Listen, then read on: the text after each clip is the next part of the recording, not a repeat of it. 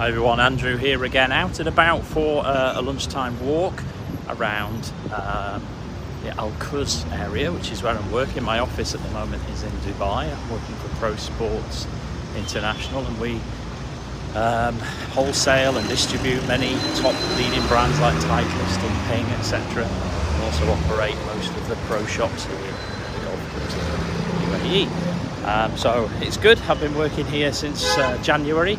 And I'm travelling here every day from Abu Dhabi. It's about an hour and 20-minute drive each way, so that's 2 hours 40 of my time sat in a car. So I've neglected my exercise, I've neglected my diet. I'm here for a little bit of honesty. I weighed myself this morning on 98 kg. I managed to get down to 82 kg, I think it was, when I left Vietnam, and really struggled with getting the amount of exercise that I was doing and repeating that over here, and really started to get into a bad spiral of eating badly. So I've kept up the bike riding, I've kept up a little bit of walking, but I've just not been doing enough. So today is a refocus to get myself back on track on my journey to losing weight and getting healthy. Just cross the road here, careful. Interesting, obviously different view to the old Eco Park project that I used to walk around, but you know what, kilometres are kilometres, and when you need to get it done, you get it done. And perhaps you can just see in the background here, there under my finger, wherever it is, the Burj Al Arab, which is a hotel that's set off the coast of Dubai, very famous hotel. Tiger Woods actually hit some golf shots from up there, and tennis players as well played tennis in the day on the helipad. So yeah, get up, get out and get it done. Do something today to improve your tomorrows, and what can be measured can be improved. Getting back to my 3 mantras, getting back to what I did well when I was losing weight and getting healthy. Getting out for a lunchtime walk was first part of my day in reality. Second part was having a walk after work, and the third was going on the bike whenever I had the spare time to do so, which was generally at the weekends, and will be the same for me. I actually get the weekends off Saturday, Sunday at the moment, so that's quite helpful to get out on the bike, and I have been doing so.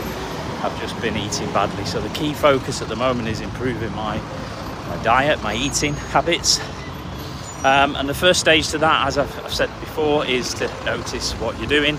So I'm recording my daily food intake using the MyFitnessPal app. That's very helpful. I can track how much I've eaten in the day, I can see where I'm up to, and I can also see what the exercise I may have done during the day, how that equates to perhaps extra calories if you need it, and if not, in my case, I'm trying to lose weight, keeps you focused on that. So great app, MyFitnessPal, well recommended. I'm back using it again. I've just gone back into my old videos, watched a lot of them to understand what I was doing when I was doing things well, and then I'm going to start back with that same process.